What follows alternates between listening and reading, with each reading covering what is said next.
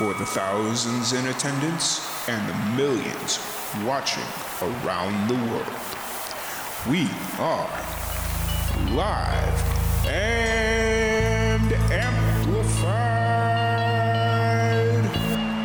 So let's get ready to podcast. Fire it up.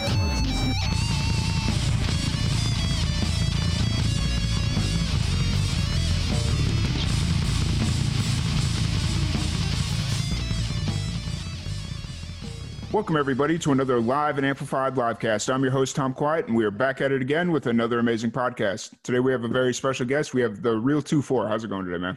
What's going on, boss? Not much. How are things going in Nashville for you? It's going pretty well. Just trying to stick out all the pandemic stuff and just trying to navigate as best as I can, just like everybody else. I totally understand. But at least we've got sports coming back, so that's true. That's getting me through. Yeah, I mean, slowly but surely, it's coming back to, it seems like normal. Yeah. But first off, I want to thank you so much for sticking with me and finally getting this going, because we were supposed to have you on last weekend, but I was actually about 2 hours from you. I was in Kentucky with my family, and then the internet wasn't what they said it was going to be. I had a few podcasts planned, and I get there and it's like, oh, everybody's got to be off the internet, and I got to be sitting right on top of the router just to have a decent signal. That's great.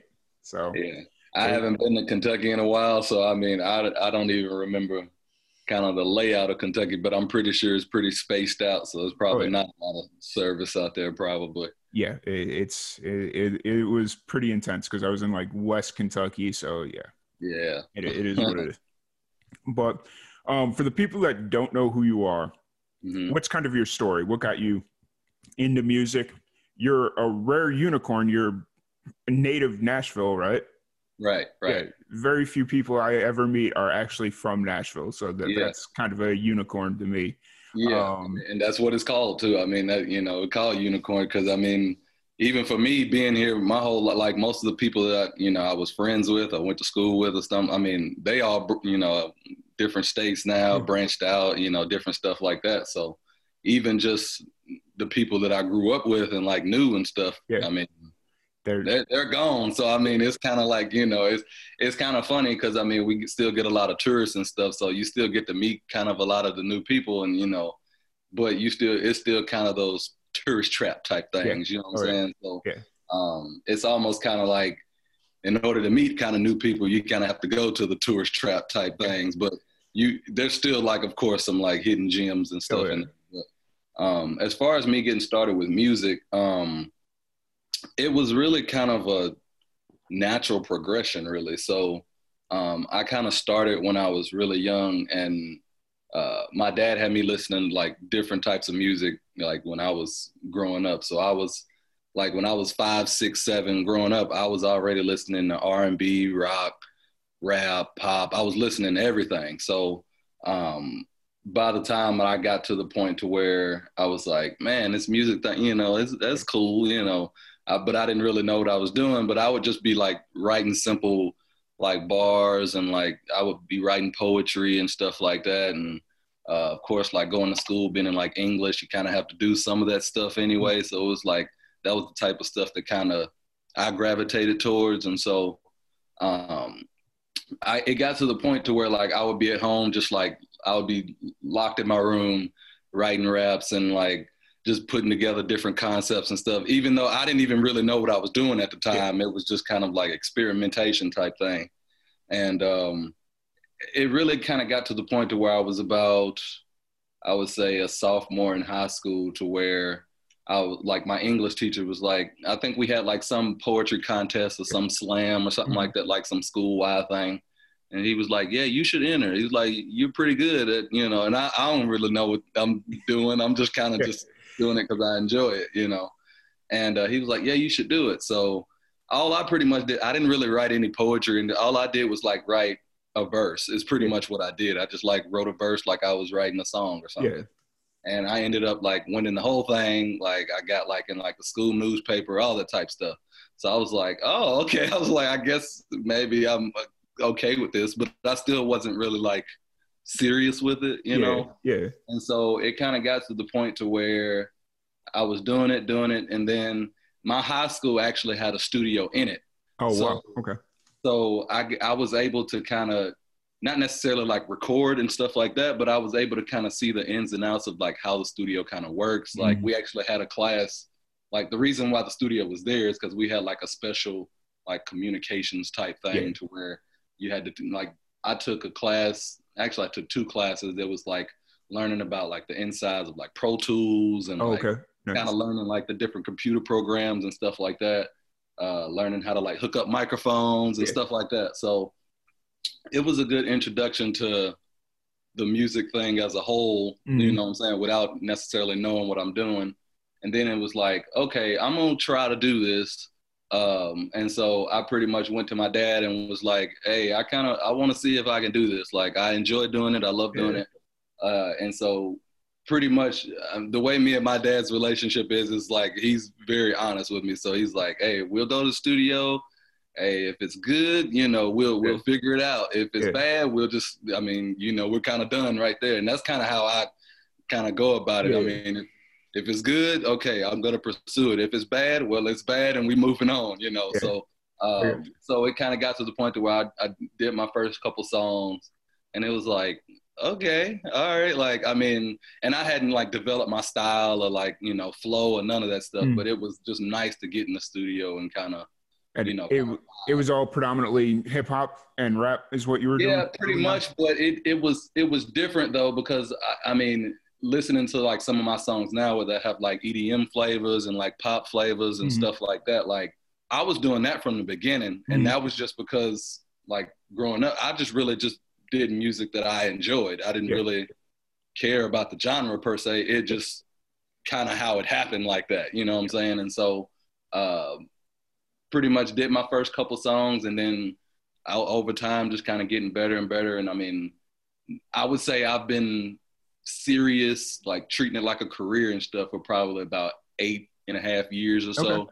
So like I'm still consider myself like fairly new, but I kind of know a lot, you know what I'm saying? I learned a lot in those 8 years and I kind of perfected my flow and like my how I write and, you know, things like that. So now I'm just now at the point to where like when I'm releasing music and stuff, I have an actual goal in mind, like a plan where, okay, this is why I'm releasing this music. I'm trying to get this many, you know, fans on board. I'm trying to get this many streams or whatever the case might be. I'm just now kind of at that point to where like, you know, it's starting to get serious. I can see where it's going. You see what I'm saying? So, and it sounds like you're finally at that point where every move you make has a purpose behind it. Whereas it seems like early on, every musicians are always just kind of releasing music because they feel like they have to. But now it seems like you're kind of at a point where it's like, okay, what's the purpose behind the song? What's the intent? Which, you know? I mean, it's kind of difficult too, because I mean, you do kind of have to stay on top of it because I mean, we live in a microwave society now to where like everybody wants that, you know, that next thing like immediately. So it is a delicate balance between releasing music and focusing on, you know, the background stuff. So marketing, the business side, you know, all that stuff. Cause I mean, a lot of people do music and it's a very watered down, of course, business and stuff like that. But a lot of people don't really fully understand all of the ins and outs and like the behind the scenes stuff that go into it. So it's still one of those things to where like the people that are succeeding and getting to a place that, you know, I guess they consider success. Is because they're doing all those things behind the scenes, you know what I'm saying? So like doing these interviews and like, you know what I'm saying? Like doing different stuff like marketing and ads. And I mean, just all that stuff, like, especially as an independent artist, like you have to do all that by yourself. So absolutely. You know, and it's that delicate balance that you brought up. Like, unless you have the machine behind you with infinite funding and infinite, you know, whatever, where they could take any, I'm going to be a little blunt with it, any piece of trash song and just promote it to the moon and boom, you're going to go. That's why they say most songs right now aren't that, you know, even the songs that are considered trash. Like, I mean, hit songs aren't necessarily created. They're created. They're manufactured. Really, like, you know what I'm saying? Like, you put enough money behind a song, eventually stuff starts to click. Now, I mean, I don't know who has the analytics and data to figure out, you know, how to go about that. But I mean, some of these labels and stuff spend millions to get these songs, you know, on different radio stations and stuff, and I have to compete with that. You know what I'm saying? So yeah, absolutely. And being on the independent level, you have to be very thoughtful and like strategic with everything you do. So like you mentioned, doing podcasts like this one and like all that stuff is very helpful, but it also takes away from your craft of making new music, where I'm sure you'd rather be in the studio right now working on music, and working on that next song. But, you know, there's like several sides to the music business where, yes, you got the creation, but you got to go out and promote and all that fun stuff. So, you know, it's a delicate balance, especially on the independent side, where you can't afford a publisher or a promoter or a manager to go out and be like, hey, this. What? Yeah.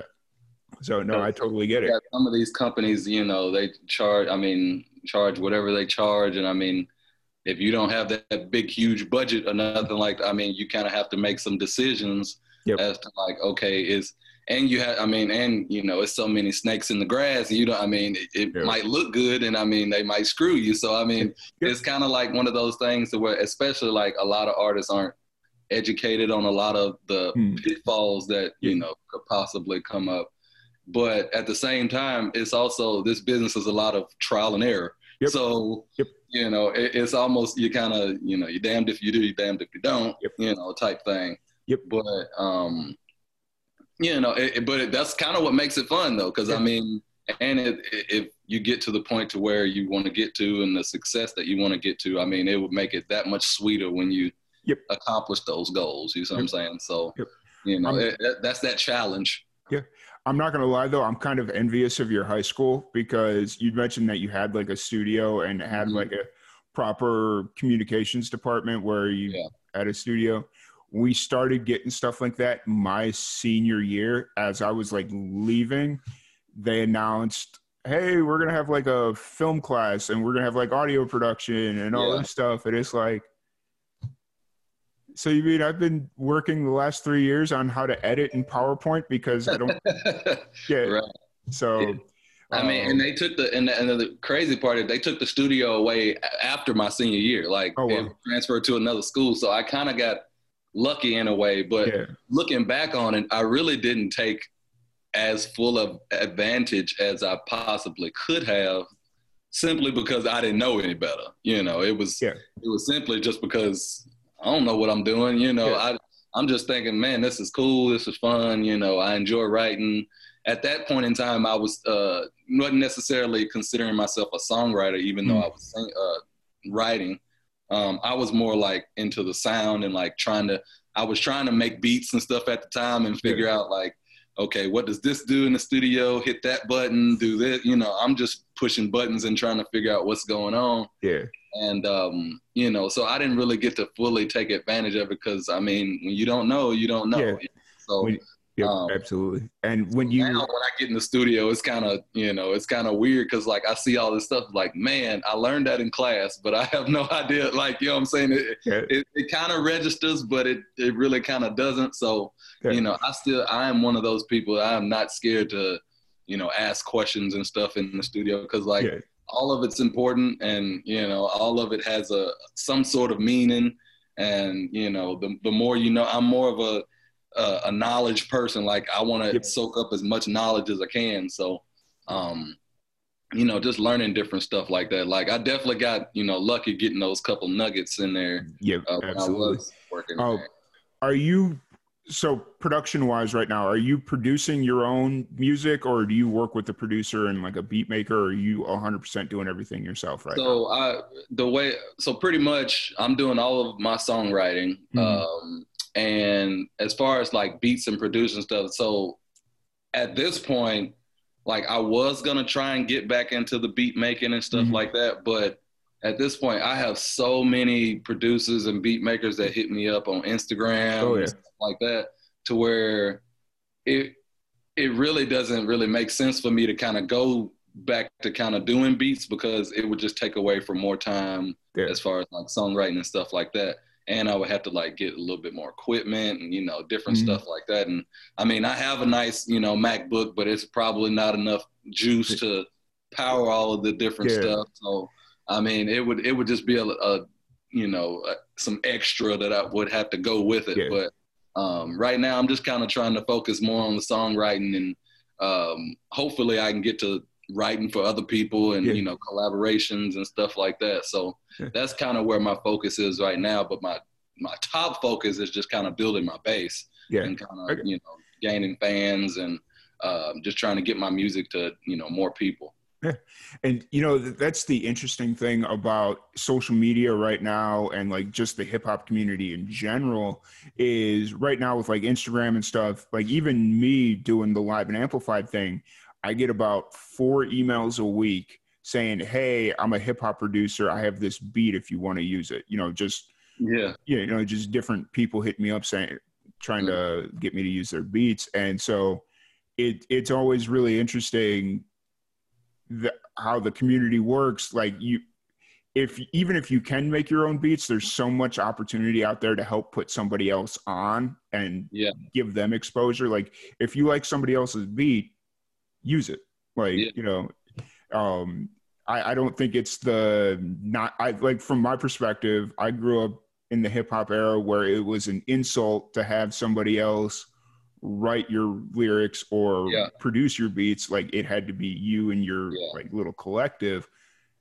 And now it's just not like that anymore, which is I am the guy that when the artists that I enjoy listening to or the albums and songs that come up, I go look at the credits because I just want to see, like, you know what I'm saying? Like, I just want to see, like, okay, that is a great song. How many people did it take to write that? You know what I'm saying? Like, and you got some songs that have about 15 writers. I'm just like, man, that is insane to me. Like, I mean, because I get it. Like, you know what I'm saying? Like they do what they got to do to write a hit song, I guess. But like, as somebody who's never had that luxury of having different people write for them and like different stuff like that, like, so all of my songs have come strictly from me, you know what I'm saying? So when I look at it, it's just like, well, I mean, so am I considering myself like as good as 15 people that can write? You know what I'm saying? Like, it's kind of one of those things where it's kind of like, man, like that it's kind of, it's a part of the business, but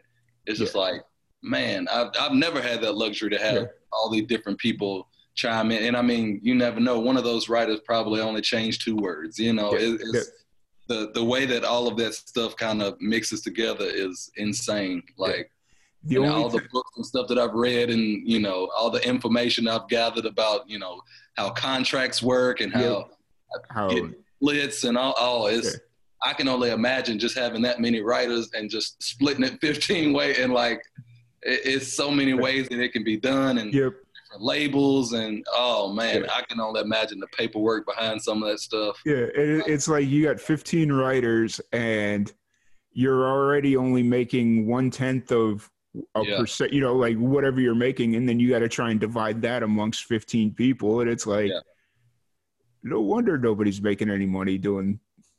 Well, that's why the people that sign on to these labels are trying to get these huge, advances. But, but advances really aren't that good, because really it's exactly what it says it is an advance. You have to pay that money back. Like, well, yeah, I mean, not necessarily pay it back, but you kind of are. You have to make that for. Yeah, it's kind of. I mean, like, okay, so if Drake signs a deal and he gets $40 million up front, I mean, he's pretty much stuck at that number until he can make that up. Now he's Drake, he can make that up. But whatever number you sign for, I mean, you have to be sure you can make that for the label. The label has all that data and stuff. Like they can figure that stuff out to where they can, and you kind of got to watch out. They can fudge the numbers and they can do all different types of stuff. I mean, it's an interesting business. And to kind of go back on the co-writing thing, it's like just the fact that it takes 15 people to write a song is kind of interesting. So, But which, I mean, that's why I kind of take pride in my songwriting, because I mean, all the songs that I've done and like the success that I have seen, like, mm-hmm. you know, it's definitely gratifying, you know, to, you know, be able to write these songs and do what I do. And Yeah. not necessarily, I mean, of course I have help, but, you know, as far as the songwriting and stuff goes, it's pretty much all me. So Yeah. like, it's definitely gratifying to like put a song out and people like actually enjoy it and they actually listen to the lyrics, and it's like, yeah, I wrote all that. Like, yeah. How's the hip hop community in Nashville? Like, obviously Nashville's got the stigma of the country music capital of the world and all that stuff, but realistically it's the music capital because it's not just country music. There's a bustling music scene in general. Mm-hmm. But it's kind of weird because I mean, the country thing will never go away. I mean, the country thing, it'll always be forefront. It'll always be number one. You always have the CMA Fest and the, you know, award shows and all that, all the country stuff, like that'll always be there. Like, and not even just hip hop, really all of the other genres, it's almost like an underground, but it's not really underground. It's kind of there. You know what I'm saying? There's different places where you just kind of have to go away from the traditional. You kind of have to be in the know a little bit. Yeah. Like, you know, it's one of those things to where like we got a few venues that's, you know, catered a little bit towards the hip hop side, or you know, it's just a live music venue, but you can, you know, like the places are like they might be having hip hop shows here, they might have open mics or something like that. But I mean, it's a lot that's kind of, you know, behind the scenes, I guess. I would love for, you know, the hip hop scene to kind of flourish a little more into the forefront. Yeah. But I mean, it's kind of hard to say that because a lot of your prominent artists and stuff, they come here to record. Like, I mean, they come here to do different types of stuff. You got a lot of artists that live here. Yeah. So I mean, it's like, it's here, you know what I'm saying? It's just not flourishing. Do you think because Nashville kind of has that country stigma that most of the hip hop acts feel like they have to go down to into like Atlanta or something?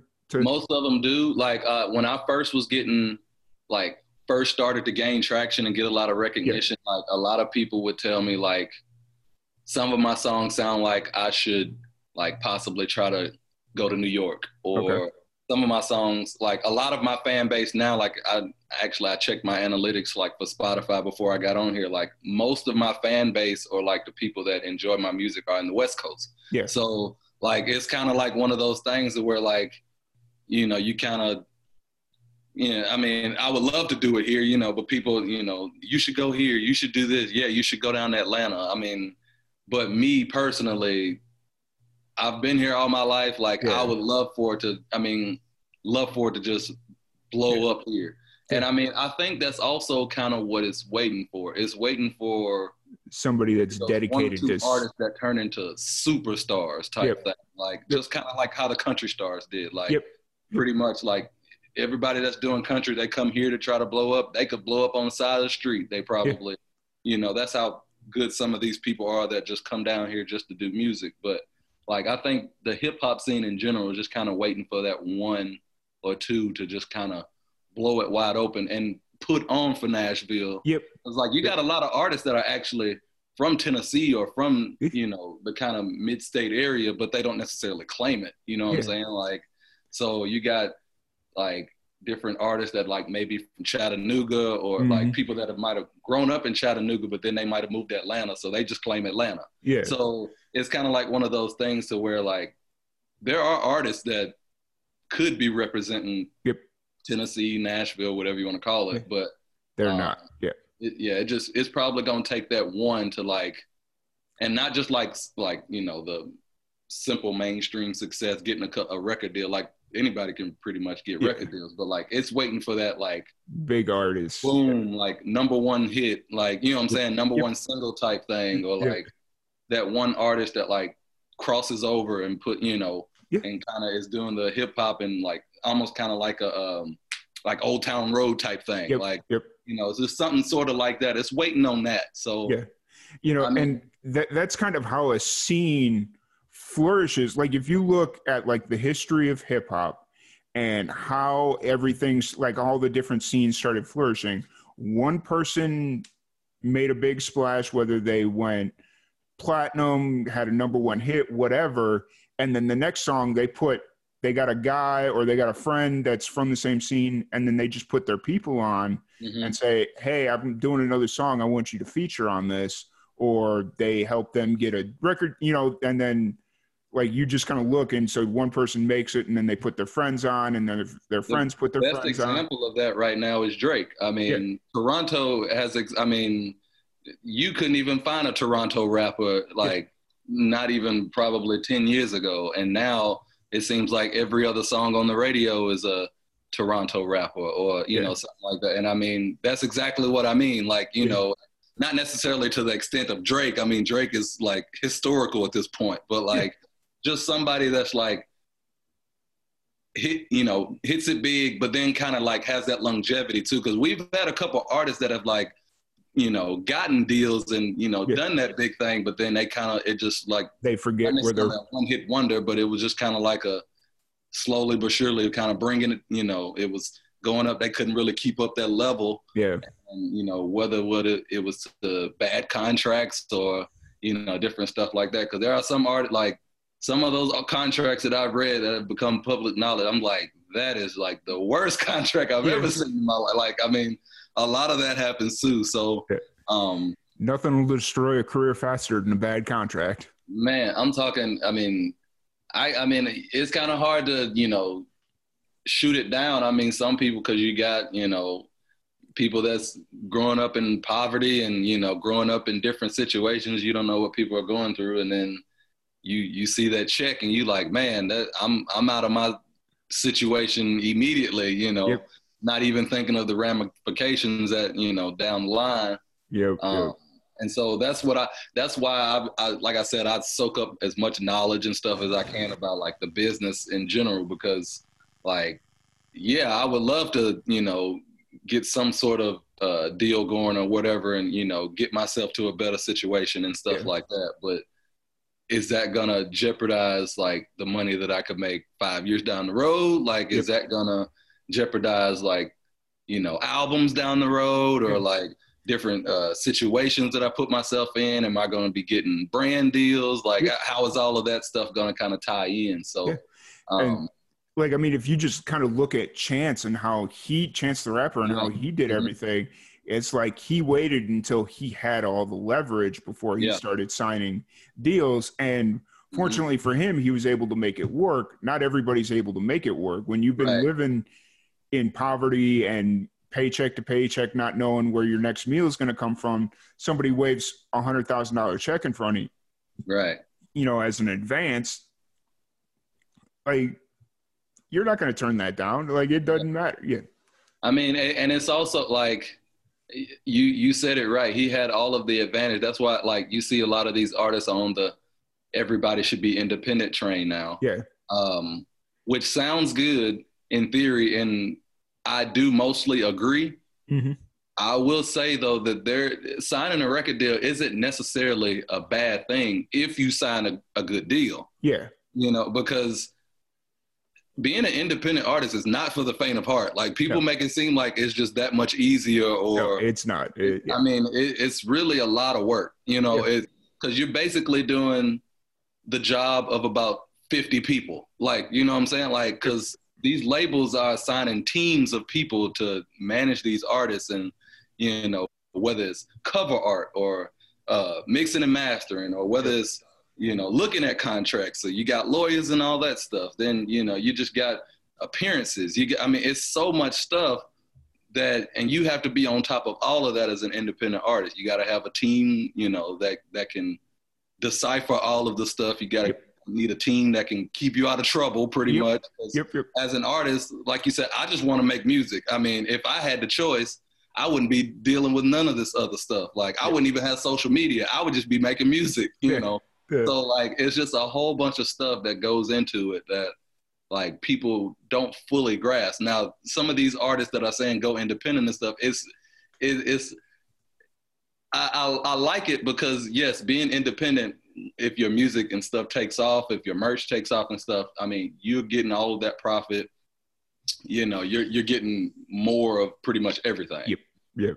Absolutely. But I mean, it's hard to do. And I mean, a lot of these artists that are, you know, especially the artists that like Kanye and people like, I mean, they got money. So like they're set, you know what I'm saying? Like, so them going independent is a smart move anyway, because I mean, they're going to make their money regardless. Yeah. So, I mean, it's like, okay, they can move on to the next step. Well, a lot of the people that are independent, they haven't even made it to the first step. Like they're not sitting on millions of dollars that they can just wait around for different deals and they can chop up these deals and stuff like that. Like you said, if somebody comes to me with $100,000, I mean, I have to seriously think about it. Like I have to think about, okay, what does this mean? Like, cause I ain't never seen 100K. So, you know what I'm saying? So like, it's like, yeah, I'm independent. I would love to stay independent, but like, you know what I'm saying? I mean, we live in a real world here. Like, it's not like, you know, play money.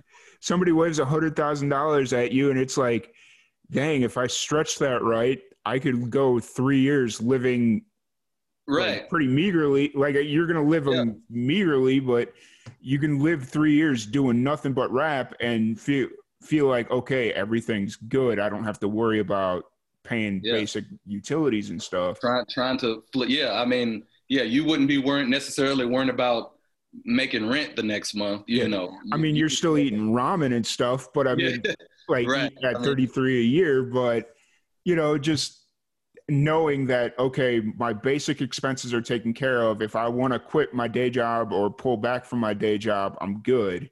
Right. And I don't have to worry about where rent's coming from. Right. Know? Yeah. So, I mean, I enjoy I'll enjoy watching the big artists. I mean, cause I mean, they do set the tone. I mean, they do have like the artists with the power are the ones that can change the system. I mean, so, I mean, I like where it's going. But it comes with some caveats, I think, that don't necessarily get talked about a lot. So, you know, that's where I'm at on the whole independent or getting signed thing. Like people always ask me all the time, are you trying to get a deal? Do you want to get signed? And I'm like, it depends. I mean, you know, it just really depends. Like money is not necessarily going to make me jump, but I mean, the support will, like, just having. I mean, it'll help. Like, it depends on what that deal means. Like, you know what I'm saying? Like, it depends, and you kind of have to be on your P's and Q's. Okay, if I sign a deal, how many albums is it for? How much money am I getting? What is being paid for? What are my actual expenses? What is this? What is that? Who's taking care of what? Like, after the end of the album, can I get an audit? Like, you know, it's just so much stuff that it's kind of hard to really say definitively, oh, I'd rather be independent. Oh, I'd rather have a deal. Because, I mean, at the end of the day, if you take a deal, you're giving up something. And it ultimately comes down to who you are as a person. Do you really need the support of a record label? Can you do it all yourself? Or are you one of them people where you're more, okay, you can write and perform and that's your specialty, but you lack everything else? Then you probably need to sign that deal, because you're not going to go very far on being able to just perform. Because it'll be technically the same thing being independent. Because then, I mean, let's just say I'm good at the songwriting and everything else, but like, I'm pretty good at social media, but it's not my favorite. I don't really enjoy social media very much. So let's just say if I had the, you know, different team and stuff, you would have somebody that's like kind of managing your social media and stuff like that. So you're just kind of building your team on pretty much all your weaknesses and stuff like that. But at the same time, it all has to fit. It all has to come together in some sort of cohesive way. Or it's not going to make sense. So, and at the end of the day, all of that costs money. I mean, nobody's working for free. So no. So I mean, I'm sure you got people out there that are willing to work for free, but then you're just kind of on their schedule, and it's like. I mean, I haven't really met too many people in this business that work for free. Although I will say that there are some that like that's kind of where the rub is, because the people that are usually working for free are usually just getting started or something like that. But that doesn't necessarily mean that they're bad at what they're doing. They're just trying to figure it out. Yeah. So, but at the same time, depending on where you are in your career, like quality matters. So, like, I mean, at this point, like, I can't just have just a thrown together music video. Like, you know what I'm saying? Like, it's got I to look good. have to have a proper music video at this, you know what I'm saying? Like, or it defeats the purpose of me doing it. Yep. So like, it's just one of those things that we're like, yeah, it might be free, but is that really helping your brand? And is that really, you know, conducive to what you're doing? Like, what are you getting out of that? Like, because even if they're doing it for free, they're expecting you. They're expecting the clout or the rub or they're expecting something. I mean, free. Even when somebody says free, it doesn't mean free. You know. So I mean, it's always something. So it just depends on. I mean, like that's kind of been one of my issues too with social media and stuff, especially during this pandemic. Most of the people that I meet and stuff, of course, will be like from Instagram or something like that, producers and stuff like that. And a lot of people don't necessarily know how to build relationships or necessarily know how to collaborate in that sort of way, you know, because I have a lot of people hit me, hey man, I got beats, you know, yada, yada, yada, which I probably get 5 to 10 of those messages every day. Like everybody's selling beats. Everybody, you know, I get it. What drives me nuts about that before you continue is it's always the same. Like the same beats they're trying to sell you are the same beats that they're trying to sell the guy down the street or the guy down the block. It's like, all right, am I exclusive to these beats or like, you know, so. Yeah, and that's a whole nother can of worms, you know, working with producers and especially with like how like a lot of producers lease beats now. So like, you know, it's just a whole bunch of different stuff that goes into it. It just kind of clogs up you know, it just makes the process that more drawn out and stuff like that. But everybody's trying to get paid. Everybody's trying to make it. Everybody's trying to, you know, everybody's trying to feed their family at the end of the day. Right. So, I mean, at the end of the day, I can't fault anybody for doing, you know, what it is that they do. But yeah, I get those messages every day and I'm just like, man, like I just tell people, okay, I'll listen. And if I like it, you know, I'll go forward. And if I don't, then, you know, I don't like, you know, and that's another thing too, is like people take a lot of stuff personal. So like, it's kind of like, it's not like I have producers that hit me up and like, I'll listen to the beats and it's just not working for me. And if I say that, like, they're like, oh man, well that's messed up. Like, and it's like, dude, it's not like, you know, it's not like it's bad. It's just not working for what I want to do. Yeah. It's just not me. So like, and it's crazy. Cause like it could go the other way too. Cause I met a producer actually a couple weeks ago. And I listened to his beats and it reminded me a lot of, old arcade games, like like his sound, like the 8-bit.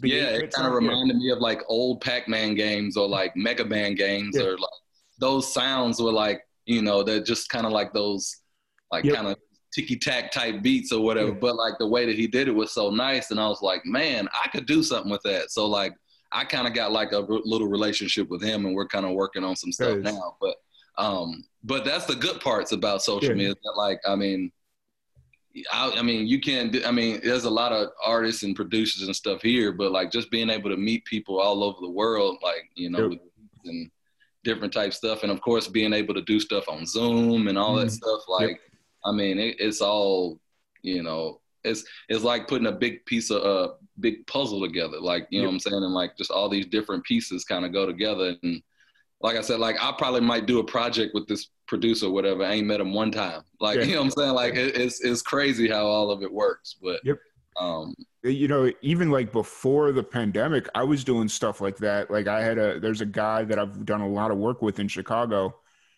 I've known this dude for 15 years. Never met him in person. And back in March, we did our first like interview, like podcast together.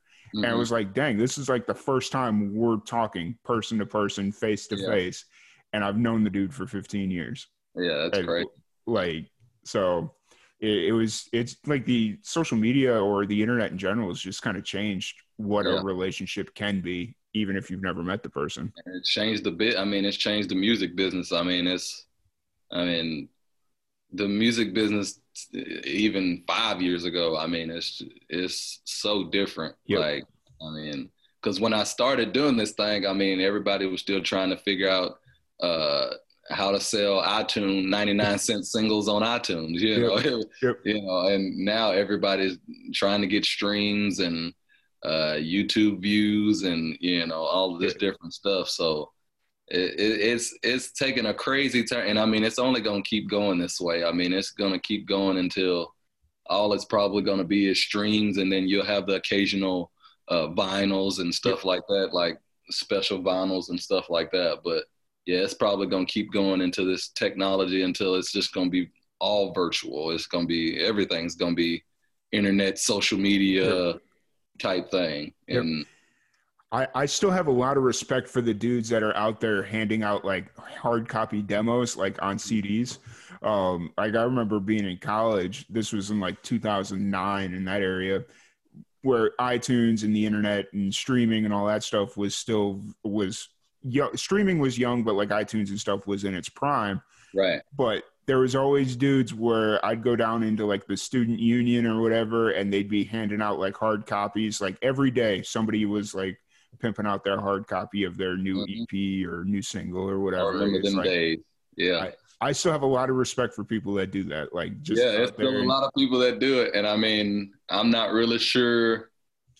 I mean, because honestly, I have a CD player in my car. I haven't used it one time. I mean, you know, it's so yeah. Hats off to them. You know, it's almost it almost would be like a collector's thing at this point. Like, I mean, you know, like it's almost kind of like how vinyls are kind of like coming back to life, you know. I'm not sure CDs will kind of get to the point of a vinyl, because I mean, vinyls it's kind of one of those things. Like vinyl is just a collector's edition, just kind of just by nature. Yeah, it's to me, it's a piece of art. Like you look at the cover of a vinyl, and there's just something about it. Like it could be the same exact cover of the CD, but for whatever reason, that vinyl it just better on the vinyl. Yeah.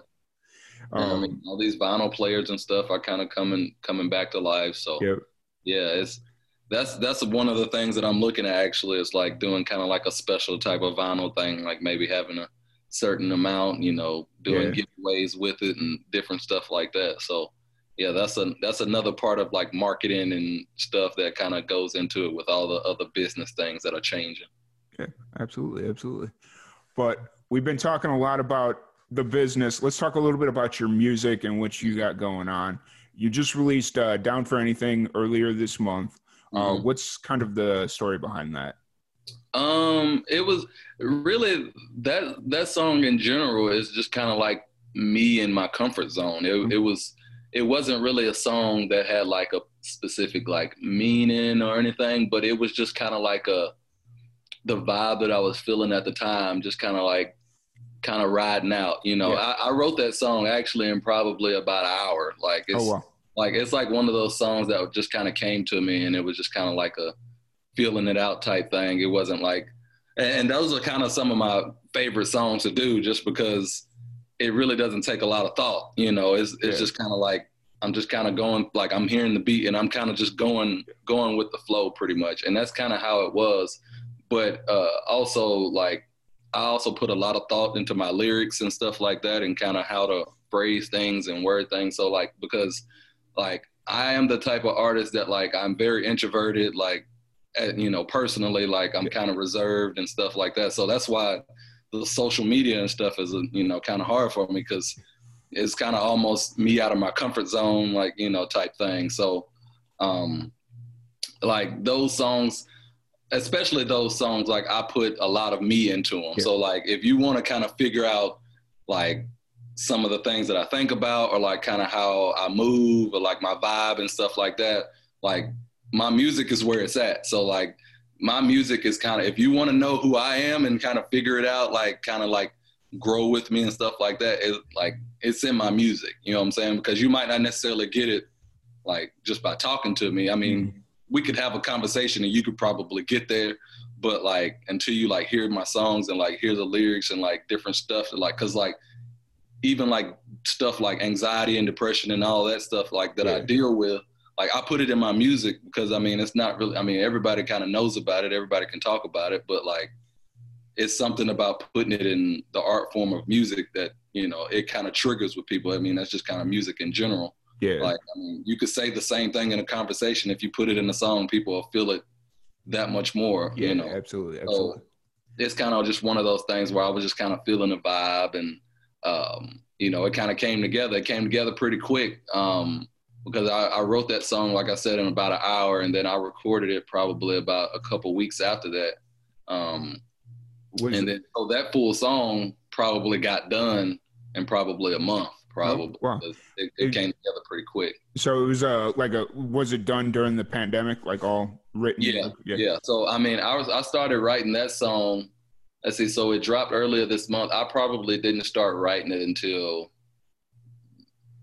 July. Oh, okay. August, something like that. Like, I mean, like it came together really quick. Like, you know, like I said, it wasn't a song that like had a lot of thought. And like the way that I, like my process in the studio is when I go to the studio, I usually do very long sessions. So like 10, 12 hours. Oh, yeah. Because it's cheaper that way for one. And for two, the way that like, I don't really go to the studio very much and mess around. Like I usually go with a plan. I get stuff done. Yep. So like when I do like those 10, 12-hour sessions, I can get 7, 8 songs done. Yeah. So like usually when I'm kind of picking what single I want to drop next or whatever, like I already have a list of songs that I can choose from. It's just kind of figuring out what vibe I want to go with. Like some songs I'm kind of saving to do, you know, if I want to do an album or EP or something like that. But yeah, I mean, songs like that, I can drop those songs for days. That's like just songs that's kind of in my pocket. You know what I'm saying? Like I can just kind of spit those out and you know, kind of get that vibe going. But that song is and it's doing pretty good for it to just only be out. I mean, a little bit under a month. So you know, it's kind of a good follow up to, you know, the last couple singles that I released. Yeah. And is that kind of where you're staying is the singles for right now? You kind of mentioned wanting to do like an EP or an LP, but is the singles kind of where you're staying right now? Yeah, just because I kind of want to release more. And so, or kind of stay in the stream a little bit, especially like in the pandemic, everybody's online and stuff like that. So I kind of want to be able to just kind of stay in that stream as long as I can. And doing the singles, I can kind of focus on pushing, you know, those things. Like, so when I drop it, I can focus on that one song and push it and market it and do whatever I need to do with it. And kind of work on, you know, the analytics and data and just trying to drive those streams and also just drive those fans, you know, that do enjoy it and stuff like that to try to just come on board, you know, and listen to more of my music, which that's my main focus is trying to just build up my fan base as much as I can. And just get more people listening. Gotcha. Are you working on a visual component, whether it be another lyric video or like a legit music video? Yeah, I'm thinking about it. I'm still trying to decide what I'm gonna do with it. I might not do a video or anything at all. I might do like a lyric video again or something like that. But it's funny you say that because I was shooting like some content to like when I was like in the pre-save stage, like just getting people to try to, you know, first start listening to snippets and stuff. I went downtown to this hospital, like a parking garage, and was taking a couple pictures and stuff. And the security guard came up. I thought I was going to get in trouble. And actually he was like, man, I see you shooting video, whatever, yada, yada. So it turns out he shoots videos and stuff on the side. And, he's actually pretty good. And he was like, yeah, man, he was like, I do it for free. I just want to, you know, yada, yada, yada. So he was saying, man, I got ideas if you want to do a video and stuff. So I might let him do something just to kind of, you know, collab with him and stuff. And I said, man, I got some other stuff that I can have you work on if you really want to, you know, do that. Yeah. So it's kind of weird because, I mean, I might have something to do with that, but I'm not sure because I would like to release at least another single before this year's out. So it just kind of depends on the timetable and stuff like that. That's that's always funny about Nashville is everybody's got a side hustle, everybody's got a Yep. little side thing that they do, Yeah. and people come crawling out of nowhere and be like, "Hey, saw you doing this. I do that on the side if you're yeah." Yeah, That's funny.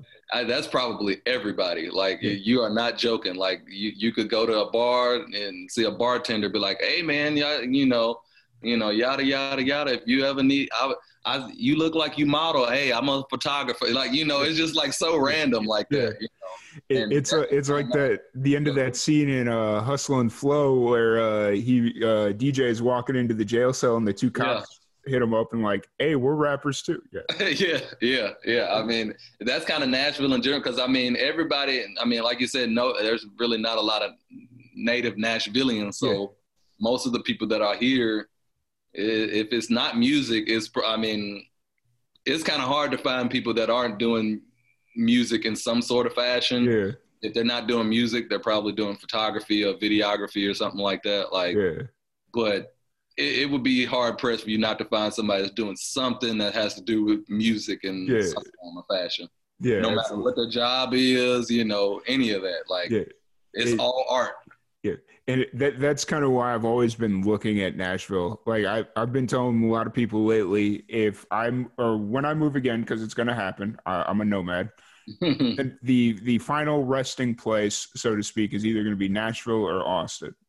I haven't quite Yeah, decided, but I just feel like Nashville. I go there. If I step outside my door and say, "Hey, I need a musician," of 20 people lined up. yeah.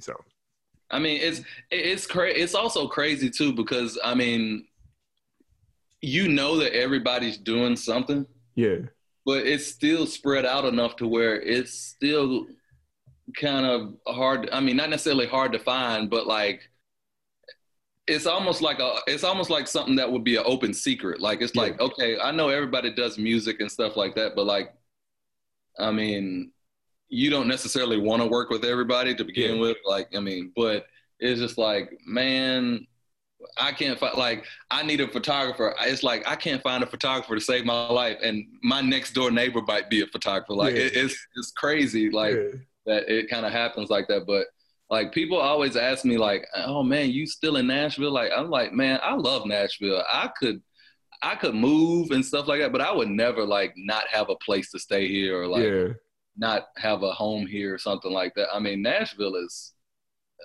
one of a kind to me, yeah, yeah, you know. And that kind of goes in hand with like my music and kind of why I want to, I yeah, want things to kind of like expand and blow up here. yeah, Is because for one, it's ripe for the taking for one, yeah, and for two, it's just a place that's great to live, and mhm, it's great to be in the hustle and bustle of all these talented, people. Um, I mean, and that's kind of another thing too. If you start to see success and you start blowing up, you kind of know you're doing something right because yeah, I mean, it's a lot of good artists and a lot of good talent yeah, that are moving here every day that live here. Like, so you have to stick out and you yeah, have to, you have to be that next thing in order to stand out from the crowd because, yeah, yeah, like I said, it's those people that might be on the side of the road with a guitar and they sound better than all the country singers you've yep, ever heard. Like, yep, it happens like that every day. yep. One thing I do like about Nashville, and correct me if I'm wrong, it doesn't seem like there's a really bad part of town. Like you've got like the older part of town, you've got like an older part of town where, okay, if you don't know any better, it looks a little sketchy, but it's a community. It's all community based in Nashville. I Yeah. I remember Um, I remember the first time I went to Nashville, I stayed in Antioch. uh-huh. It so I rented an Airbnb and was like, okay, I'm going to set up shop here. I'm going to do like videos and podcasts and all that stuff, and I'm going to just kind of set up in this Airbnb. And somebody messaged me for the address, and they're like, "You realize that's in the middle of Antioch, right?" And I'm like, "Okay." It's like, and they sent me this map of all the gunshots reported in the last 24 hours in Antioch, and I'm like, "You don't understand. I grew up on the south side of Chicago. I don't. This doesn't phase me. Like, Yeah. there's very few places that I'm afraid to walk through in the middle of the day. Like, so Yes. none of this phases me." It's I mean, there's some areas that you might want to shy away from, but I mean it's really not that I mean, compared to, I mean, it depends on what you're used to. Yeah. I mean, it's a major city at this point, so I mean, you're gonna get a little bit of everything, but as far as like necessarily like just super bad parts of town or something, like, I mean, you're right. It's not really like nothing that's just like run down or something like that. I mean, you might have a neighborhood, or you might have a block that might be notorious for something or whatever. But for the most part, it's all community driven, and as long as you're not in there starting trouble or doing something. And they're doing a lot of gentrification right now too. I mean, that's kind of the big thing going on right now. So right now it's kind of all mixed in. Even if you were to go to a bad part of town, you, like you said, you wouldn't necessarily know you would be in a bad part of town, because I mean, it might be bad right here, but right here they just put up a new condo, so like the gentrification is kind of making it a little harder to kind of have those kind of sectioned off places that like is like a don't go zone or something like that. But I mean, as it grows and as people like move here, because I mean, I can't remember the number, but they say it's like a certain like a couple thousand people move here a day. Like, I mean, we're running out of space. I mean, that's how. I mean, like at a certain point, you're gonna run out of space, or you've got that many people moving there a day, but how many people are moving out of Nashville a day? Right. So I mean, those numbers got to balance out somewhere. Not a lot. I mean, well, I guess it just depends, but because I mean, if you're in Nashville, you're probably either trying to do music or even if it's not even necessarily being an artist, you might want to work on Music Row and, be an executive, or, because they have a lot of like ASCAP and BMI and all them, like they have main offices here. So like, I mean, if you want anything to do with the music business, I mean, this is the place to be for sure. Because, and a lot of artists, like even major artists, come here to record and stuff because the recording cost is like cheaper than it would be, say, in LA or, Miami or something like that. So a lot of people flock here because it's quote unquote cheaper. I mean, it's expensive to me, but it's one of those like necessary evil type thing. And if you're one of those artists that just wants the notoriety of being able to say they recorded in Nashville, there are a lot of studios in Nashville that are set up to where you can go in for a 2-hour session and leave with the song mixed, mastered, and ready to ride. I mean, I don't have any official numbers, but honestly, I would probably like to guess that there are probably more home studios here than anywhere else in the world ever. Like, I mean, like... Oh, and especially now since they lifted that ban, didn't they just really recently lifted that ban against home studios or whatever? I'm not sure, but I mean... I don't really know how you police that to begin with, but I'm not sure if they lifted that or not. But I mean, or loosened it, because, like you said, I mean, they like it matters, because I mean, you would be surprised. Like some of these like studios that like look like it's a complex or something like that's somebody's garage. Like, you know what I'm saying? Like it's like crazy how people have these major setups, and like one of my main guys, like, his home studio is outrageous. Like, it's like one of the best studios I've ever seen. And it's like literally just an extra part of his house. Like, I mean, it's crazy.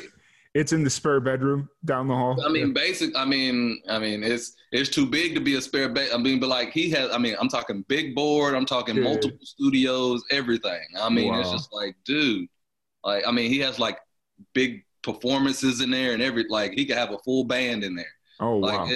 Like, I mean, that's just one. Like, it's probably a whole neighborhood full of, studios and stuff like that. So, absolutely. Nashville is the place to be for sure, as far as music is concerned. Yeah. How have you been kind of dealing with everything during the pandemic? Obviously, you're still getting music out and stuff, so that's like the big key, but shows aren't really a thing that's happening right now. I mean, I'm sure there are probably like underground shows, or there was a point there where Nashville opened up for a little bit, right? And Yeah, we then opened up and then the numbers spiked and then they closed everything down again. But actually it was, I mean, when I was quarantined, it was actually pretty good for me because it gave me time to focus on the marketing and the social media and stuff like that. Mhm. So when I was quarantining, I mean, all I had was time on my hands. Like, I mean, I was creating like a big dog, you know, like, Yep. cause it was easy to just, you know, take a couple pictures, do a couple videos, and you know what I'm saying, I got my content for the week. Where it's like when you're on the go and stuff, it's kind of hard to keep up that schedule and you know keep up, you know, that posting schedule and all that Yeah. stuff. So it benefited me like in certain areas and gave me chances to kind of work on things that possibly were like just kind of in the background Yeah. before. And so now, you know, now that things are starting to open back up a little bit, you know, it's starting to get a little bit easier as far as figuring stuff out and figuring out, you know, good timetables and stuff like that. But yeah, that'll be the last, like, I guess, shebang is, you know, people being able to perform like normal. I mean, everybody's doing like the IG streams and the Yeah. Facebook streams and stuff like that. I haven't done one of those yet. I might do one just kind of depending on kind of how things go. Yeah. But Because I mean, unfortunately, music, it was the first to shut down and it'll probably be the last to reopen. yeah, And until there's a vaccine or, you know, like yeah. whatever, you're just, it's going to be a while. Like, Yeah, because I mean, and it kind of sucked because I mean, I had a lot of like performances like lined up, like festivals and stuff yeah, like that that I was gonna do and stuff like that. And like, I mean, the quarantine hit right during festival season, pretty yeah, much. yeah. Like, I It mean, that shut kind down South by of Southwest and I knew it was serious. yeah, Like, yeah. Because I mean, we had plans to go to all of. I mean, like we had plans to go to South by Southwest. We mm, had plans to go to A3C and all that stuff. Like, mm, but yeah, all that stuff got shut down. But now I'm starting to see like, you know, the award shows are starting to pick back up. But yeah, you know, it's kind of, I mean, it's basically just an IG stream just on a bigger platform pretty much.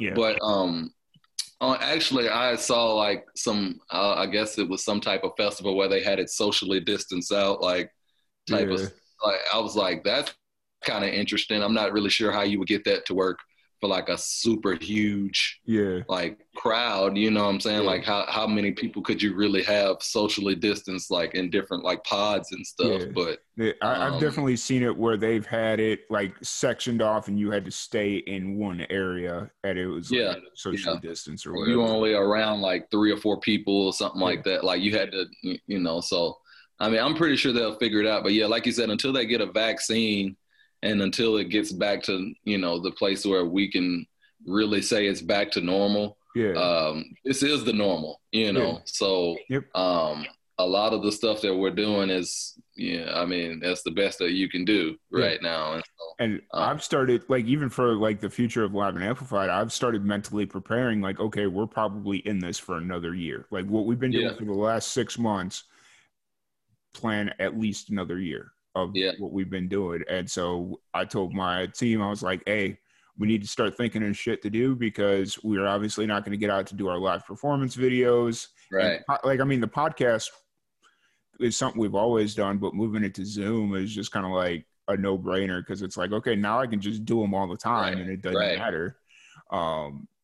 But we need to start diversifying a little bit because we're starting to get stuck in that stigma of, oh, all you do is the podcast. Whereas before it was, oh, all you do is the videos. Right. And so it's Right. like, Yeah, because I mean, like for me, that's why I kind of want to release more music is because more people are, you know, got their faces to the phones and you know to the computer screens. But you also kind of don't want to get stuck in that where you just releasing a single every week and doing this and doing yeah, that. So that's why I'm doing different stuff. Like I actually just created a Twitch page. I'm going to start doing nice. different Yeah. stuff, Twitch and stuff like that. Twitch has got an amazing music scene. Like just go They on. do. Yeah. There and I mean, and it's still in its infancy too. So Yeah. I mean, that's a good train to get on. But I'm gonna do like you know, of course, with my music stuff. But I'm also incorporate like like I love playing video games and Yeah. stuff in spare time. So like I'm gonna like kind of include that into my content type thing. Like I do modeling and stuff on the side. So like just kind of doing stuff like that. Yeah.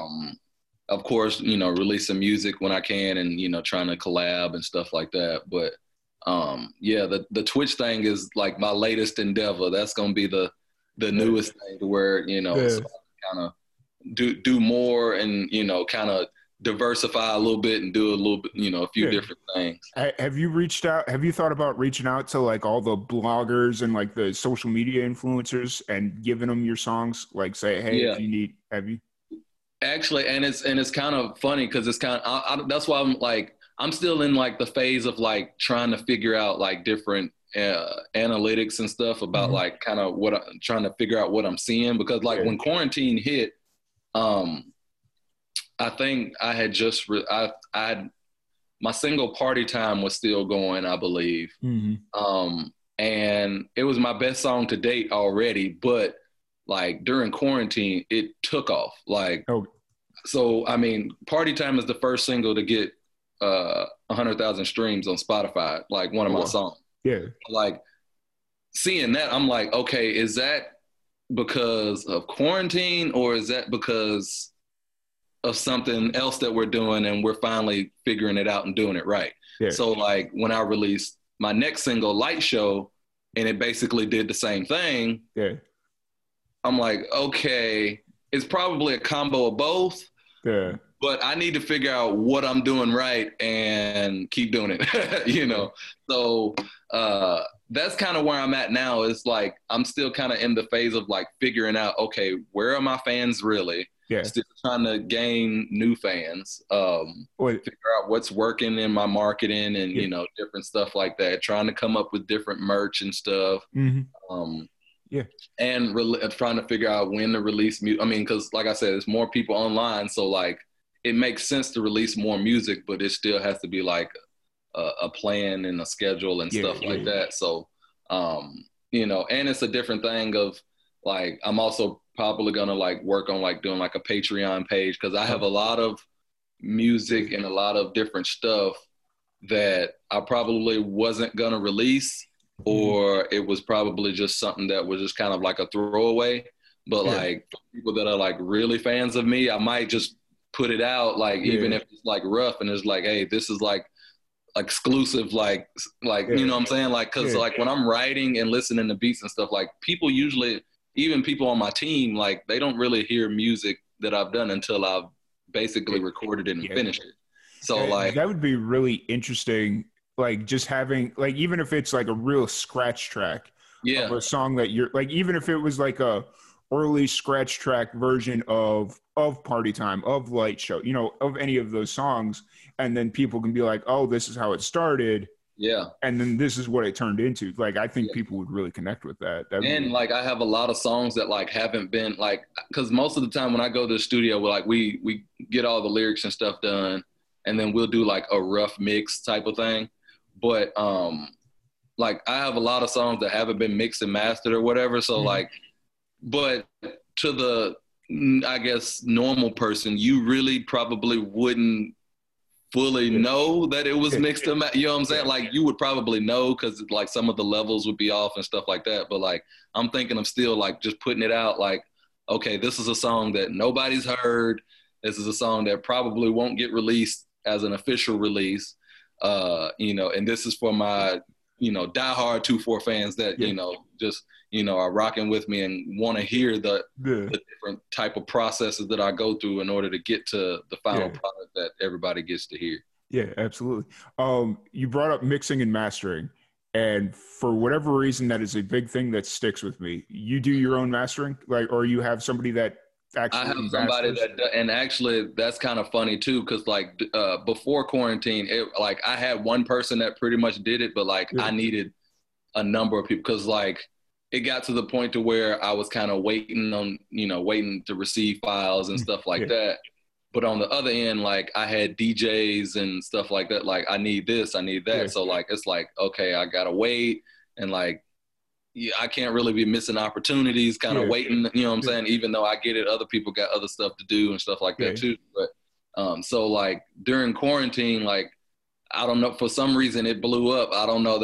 It must have been divine intervention because like now I have probably about 5 different people that, you know, could do mixing and mastering for me. Well, and the reason I bring it up and ask is because there's so many independent, especially in the hip hop and rap scene, that use those damn software the mastering softwares where they just put it through and then it does something. And it's like, no, learn how to master. If you're going to do that, learn how to master your own shit. Like, I mean, that is the juicy part, you know what I'm saying? Like that's where the magic really I mean, all of the echoes and I mean, like, and it's crazy because it's one of those things where like a lot of artists, especially starting out, like, I mean, mixing and mastering is kind of just extra to some people, but for me, it's like, it's vital. You know it's everything. It makes the song what it is. Like, it's vital because I mean, you do your lyrics, but then you might go and be like, well, that part's kind of low. Why does it sound like that? You know, I am that guy that like I'll record and like it won't even be mixed and mastered, but I will listen to that song 700 times and like I might hear like this whole song might be good and I might hear one part that's like low and it'll irritate the mess out of me. Like, it's just one of those things. Like you also kind of like have to have and be around people that have that ear. Yeah. Because sometimes when you go into the studio and record, like it might sound like you don't need mixing and mastering. I mean, you know what I'm saying? Like, but I mean, you do, but I mean, you know what I'm saying? But it might sound like, you know, sonically it might sound good. But having quality people with, you know, a good ear that can, you know, that knows what they're doing, that can do it in a timely fashion. That's another thing. Being able to do it fast enough, because I mean, the amount of plugins and the amount of different things you can do to everything expedite the I mean, you could be sitting there forever and you won't ever get the song done. So it's something that like it takes a lot of practice and a lot of knowledge and, you know, a lot of knowing what type of, you know, artist you are or what type of, you know, vibe you're going for and stuff like that. Because I mean, I think all of my songs at one point or another sound like it's, you know, the 2/4 sound that you be kind of used to hearing, but like every song gets its own entity, you know, it's its own thing. So like one mixing and mastering ain't gonna be the same as the other mixing and mastering. And like I've encountered that type of stuff to where like, especially before I met the people that I kind of know now that, you know, I know they do quality work and stuff, like meeting different people, and I might get the same song mixed and mastered by a few different people and it just sounds night and day. You know, it's crazy, but like I've done that multiple times. So it's like, yeah, I like it, but let me see if I can, you know, and then somebody else will mix it out. Like, that's what I'm looking for right there. That's it. Like it's got that pop. Like I like it. So it's definitely a very important part of the process for sure. I know I drive because I work for a TV station as like my regular 9-to-5 job. And I drive all our producer or all, because I work in like the creative services department and there's 6 of us on the team. I drive all of our producers nuts because I'll point out every audio issue in the like, I'm not an engineer, I'm not a mastering engineer, like don't even try and get me to do any of that because I don't know what I'm doing. But I've been around enough to be like, hey, you realize that voiceover A is about 6 decibels lower than voiceover B. You need to level that out a little bit. Oh, he sounds like he's in a tin can. We need to fix that. And they're like, when I first started, like I could hear it immediately, but we just didn't know necessarily what we were doing. And I didn't really have the money to kind of afford mixing and mastering and stuff at the time. So like, we would just like a lot of like, especially like a lot of my very early songs, like that I first came, like aren't mixed and mastered at all. Like, and so like, and like my manager was like, man, that sounds good. I don't know what you like, but like, as I started to grow, I was like, no, we're not putting that out. Like, I can't, like, I can hear all of that trash, like in the background. Like, And he's like, I can't hear anything. I was like, I know you can't. Like, and probably the normal person probably wouldn't hear it either. Well, and But that's the issue, is because everybody's wearing Beats headphones. Like, they're wearing these like super expensive headphones that correct like 90% of the audio issues. Where if you go listen to like a pair of studio monitoring headphones, you're going to hear all that. You're going to hear the crunchiness or, you know, like whatever. So, you know, like, I mean, cool, we have that technology, but it's making people lazy on the production aspect. Right. And I mean, that's, and it kind of, for me, because I enjoy the studio being in the studio, there is nothing like being in the studio for me. Like being in the studio and creating and hearing it come together that is just a gift from the heavens, like to me, you know, and especially work. I mean, and that's where the grit and grind and stuff comes from, is perfecting all of those different stuff. Like, cause I can't stand when I'll do a whole song and it'll sound good. It'll sound all the way good. Then I'm getting ready to get it mixed and mastered, and I hear one word that's like off, or I slurred a word or something I did, and I'm just like, oh my God, like, just shoot me. You know what I'm saying? Like, it's just like, I do it all the time. And it's like, also, that's another thing, having good people around you that can kind of save you from yourself. Cause there's a lot of songs that I've done that like, it would have never got released cause I would have been working on it forever. Forever. You know so like, but like, there's still songs that I like release, even though, you know, it's tip top, you know, it sounds exactly how it needs to sound. But like, there's still something like, man, I could have said that a little better, or I could have said that stronger, or I could have changed or that word, or a little bit more precise, or I do that every song. Yeah, I got you. One thing that we do on Live and Amplified is we love to pass on information to younger musicians. And since we don't get a lot of hip hop acts on here for whatever reason, I haven't quite figured out why. So I really want to do this with you. What advice do you have for young musicians? Like, whether it's something to look out for. The reason I bring this up is because I hear a lot of musicians that do like the pay to play stuff. And then they're thinking they're going to get like this contact with opening for some, you know, they do a lot of pay to play stuff, and then it ends up not being what they want it to be or what they think it's going to be. So I really want to kind of sit here and chat with you a few minutes about stuff that you've learned over the last 8.5 years. And so we could pass it on to. For me, I would say one of the most important things is knowledge is power. Yep. Like, the more you know, the less you could get screwed. Yeah. So, because there is not a time in this business where you won't possibly be getting screwed. Yeah. Like, in some form or fashion. Yeah. Like, and this is a business where everybody uses everybody, and that's a good and a bad thing. So the more you know, like, let's just take, for example, like mixing and mastering, like we were just talking about. Yeah. Like, I know how long it takes to really mix and master a song.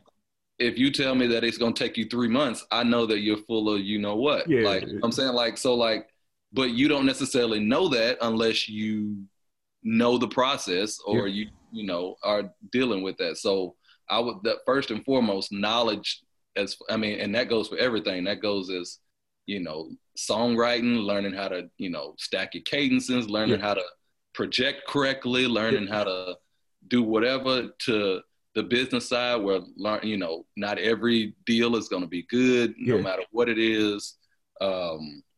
Making sure you're reading contracts, you know, getting contacts with different people in the business, collaboration, like, I mean, just all of that, just knowledge. Like, you need to know as much as you can know. Another thing that I would say is, you're gonna get screwed and fail. It's gonna happen. So, I mean, you might as well just, you know what I'm saying? Like, now there's a difference between, you know, trying things and taking chances, and then there's being stupid. Yeah. Like, so, like, the whole pay to play thing, I mean, it's kind of hard to avoid these days. I mean, you know, everybody's doing pay to play. Everybody's buying streams and followers and all of this different stuff. But, like, there are certain opportunities. I mean, there are certain opportunities within all of that are beneficial.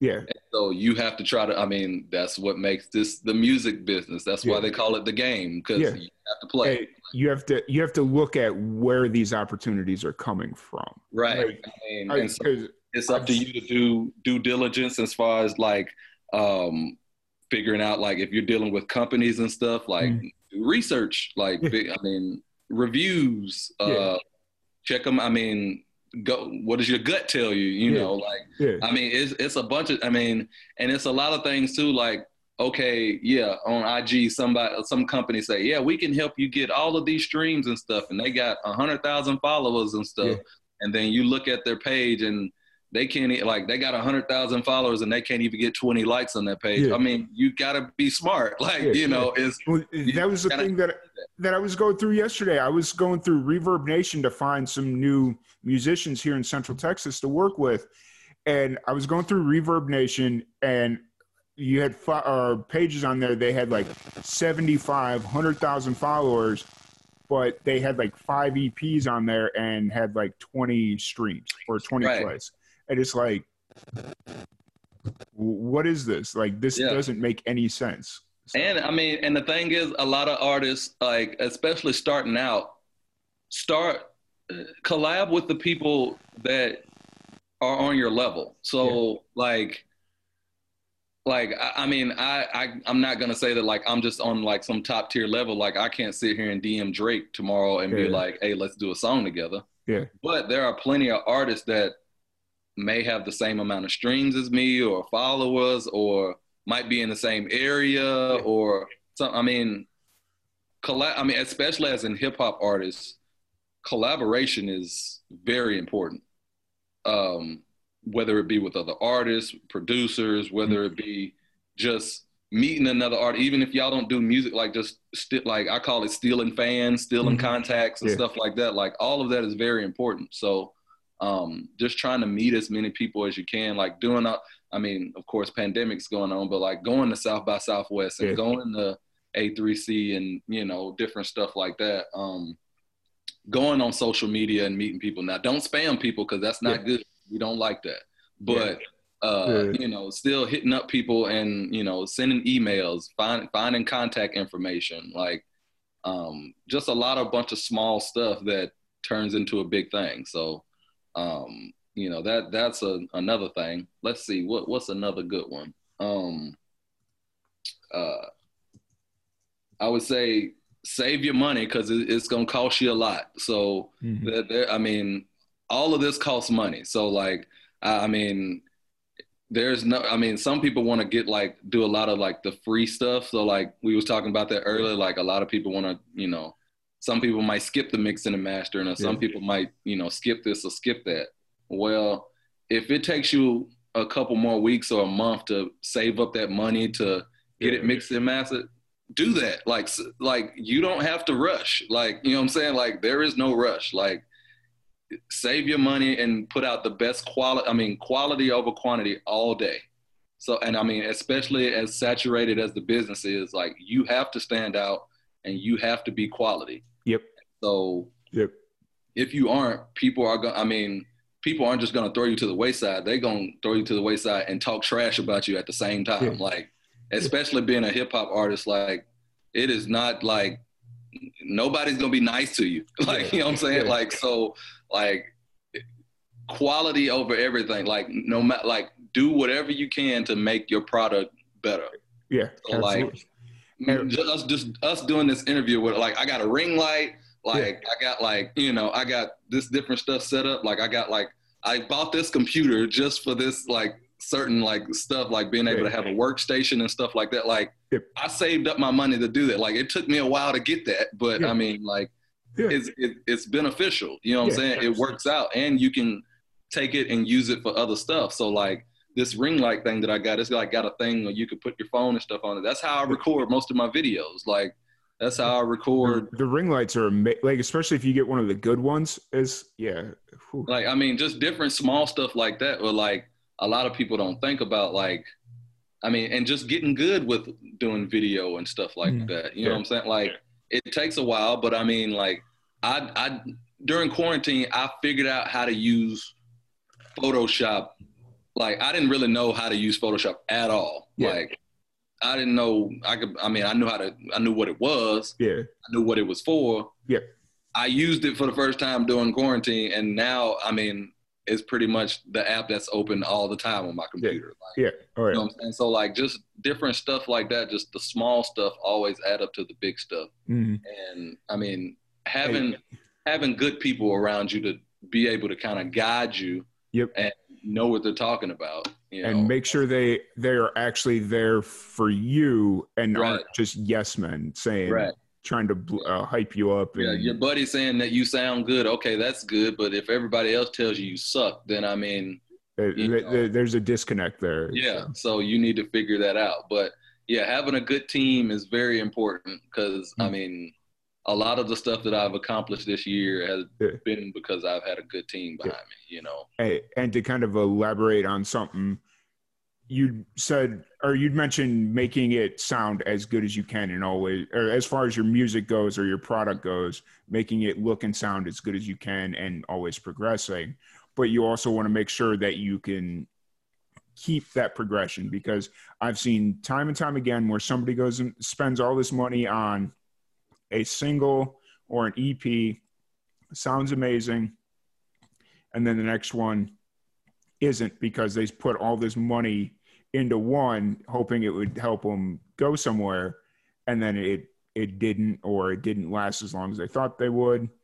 And then they go in and it's like, okay, well, how come this one doesn't sound nearly as good as this original track you sent? And I mean, and your the people that your fan base, the people that are listening, like, they'll know it too. I mean, you know, they'll hear it, like, they'll be like, oh, that don't sound like, you know, what I knew you for, or, you know, that's not what I'm used to.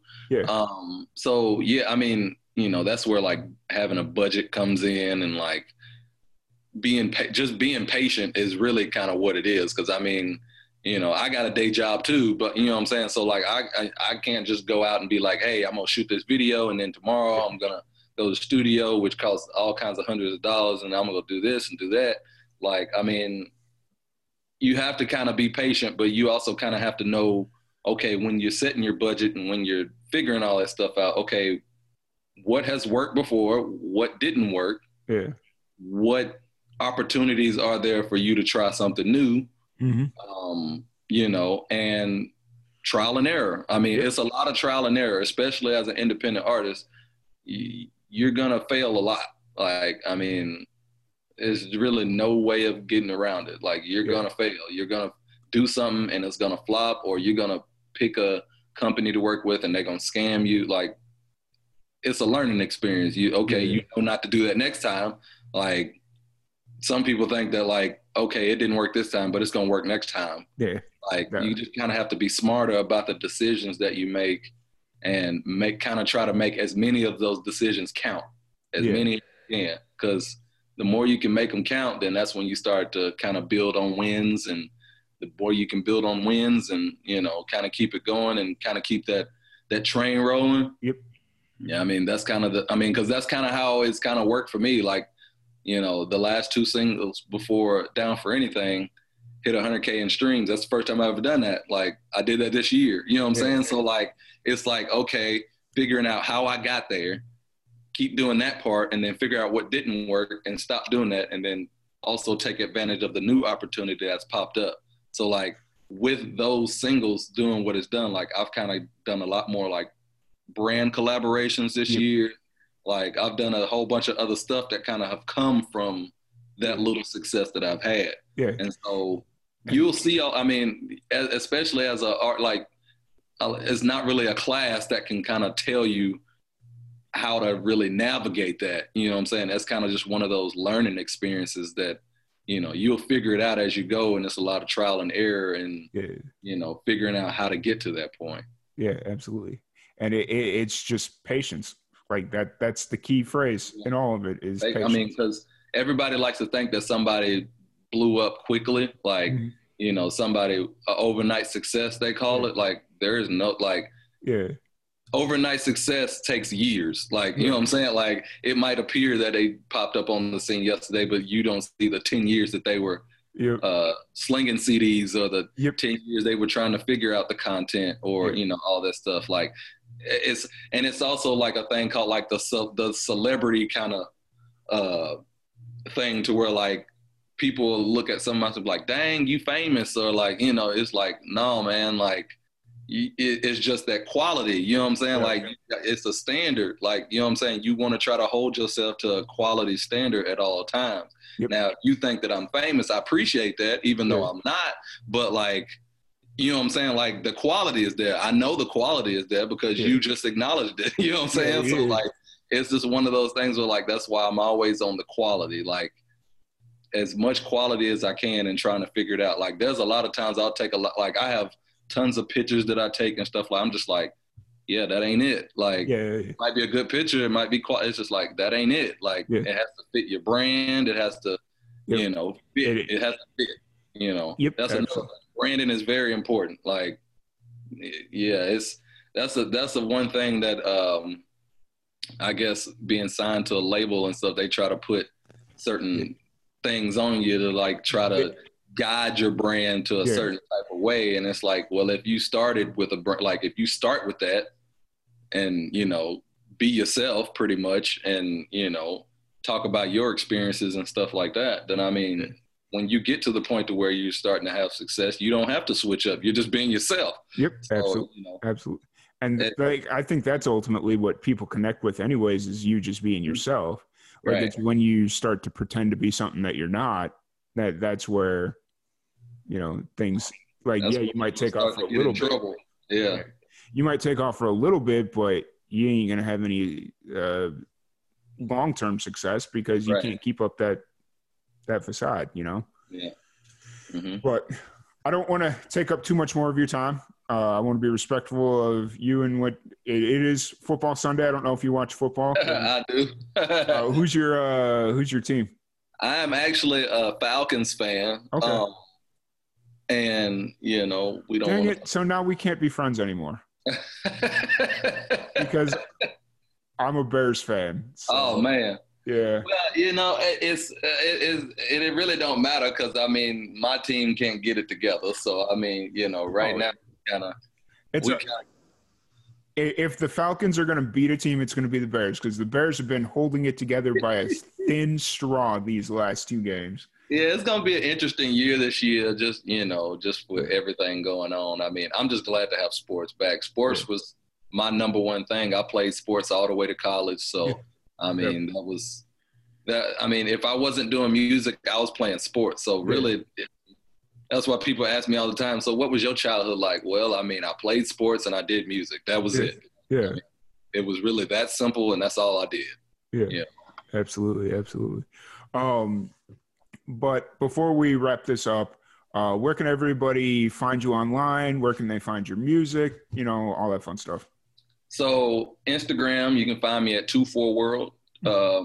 That's also, you can find me on Twitter at 24World, and the Facebook, it'll be The Real 24. And I have a website, www.thereal24.net, and the website connects to all of those social medias and stuff as well. And also, like I said, I'll be starting a Twitch, which I'll have more information about that soon.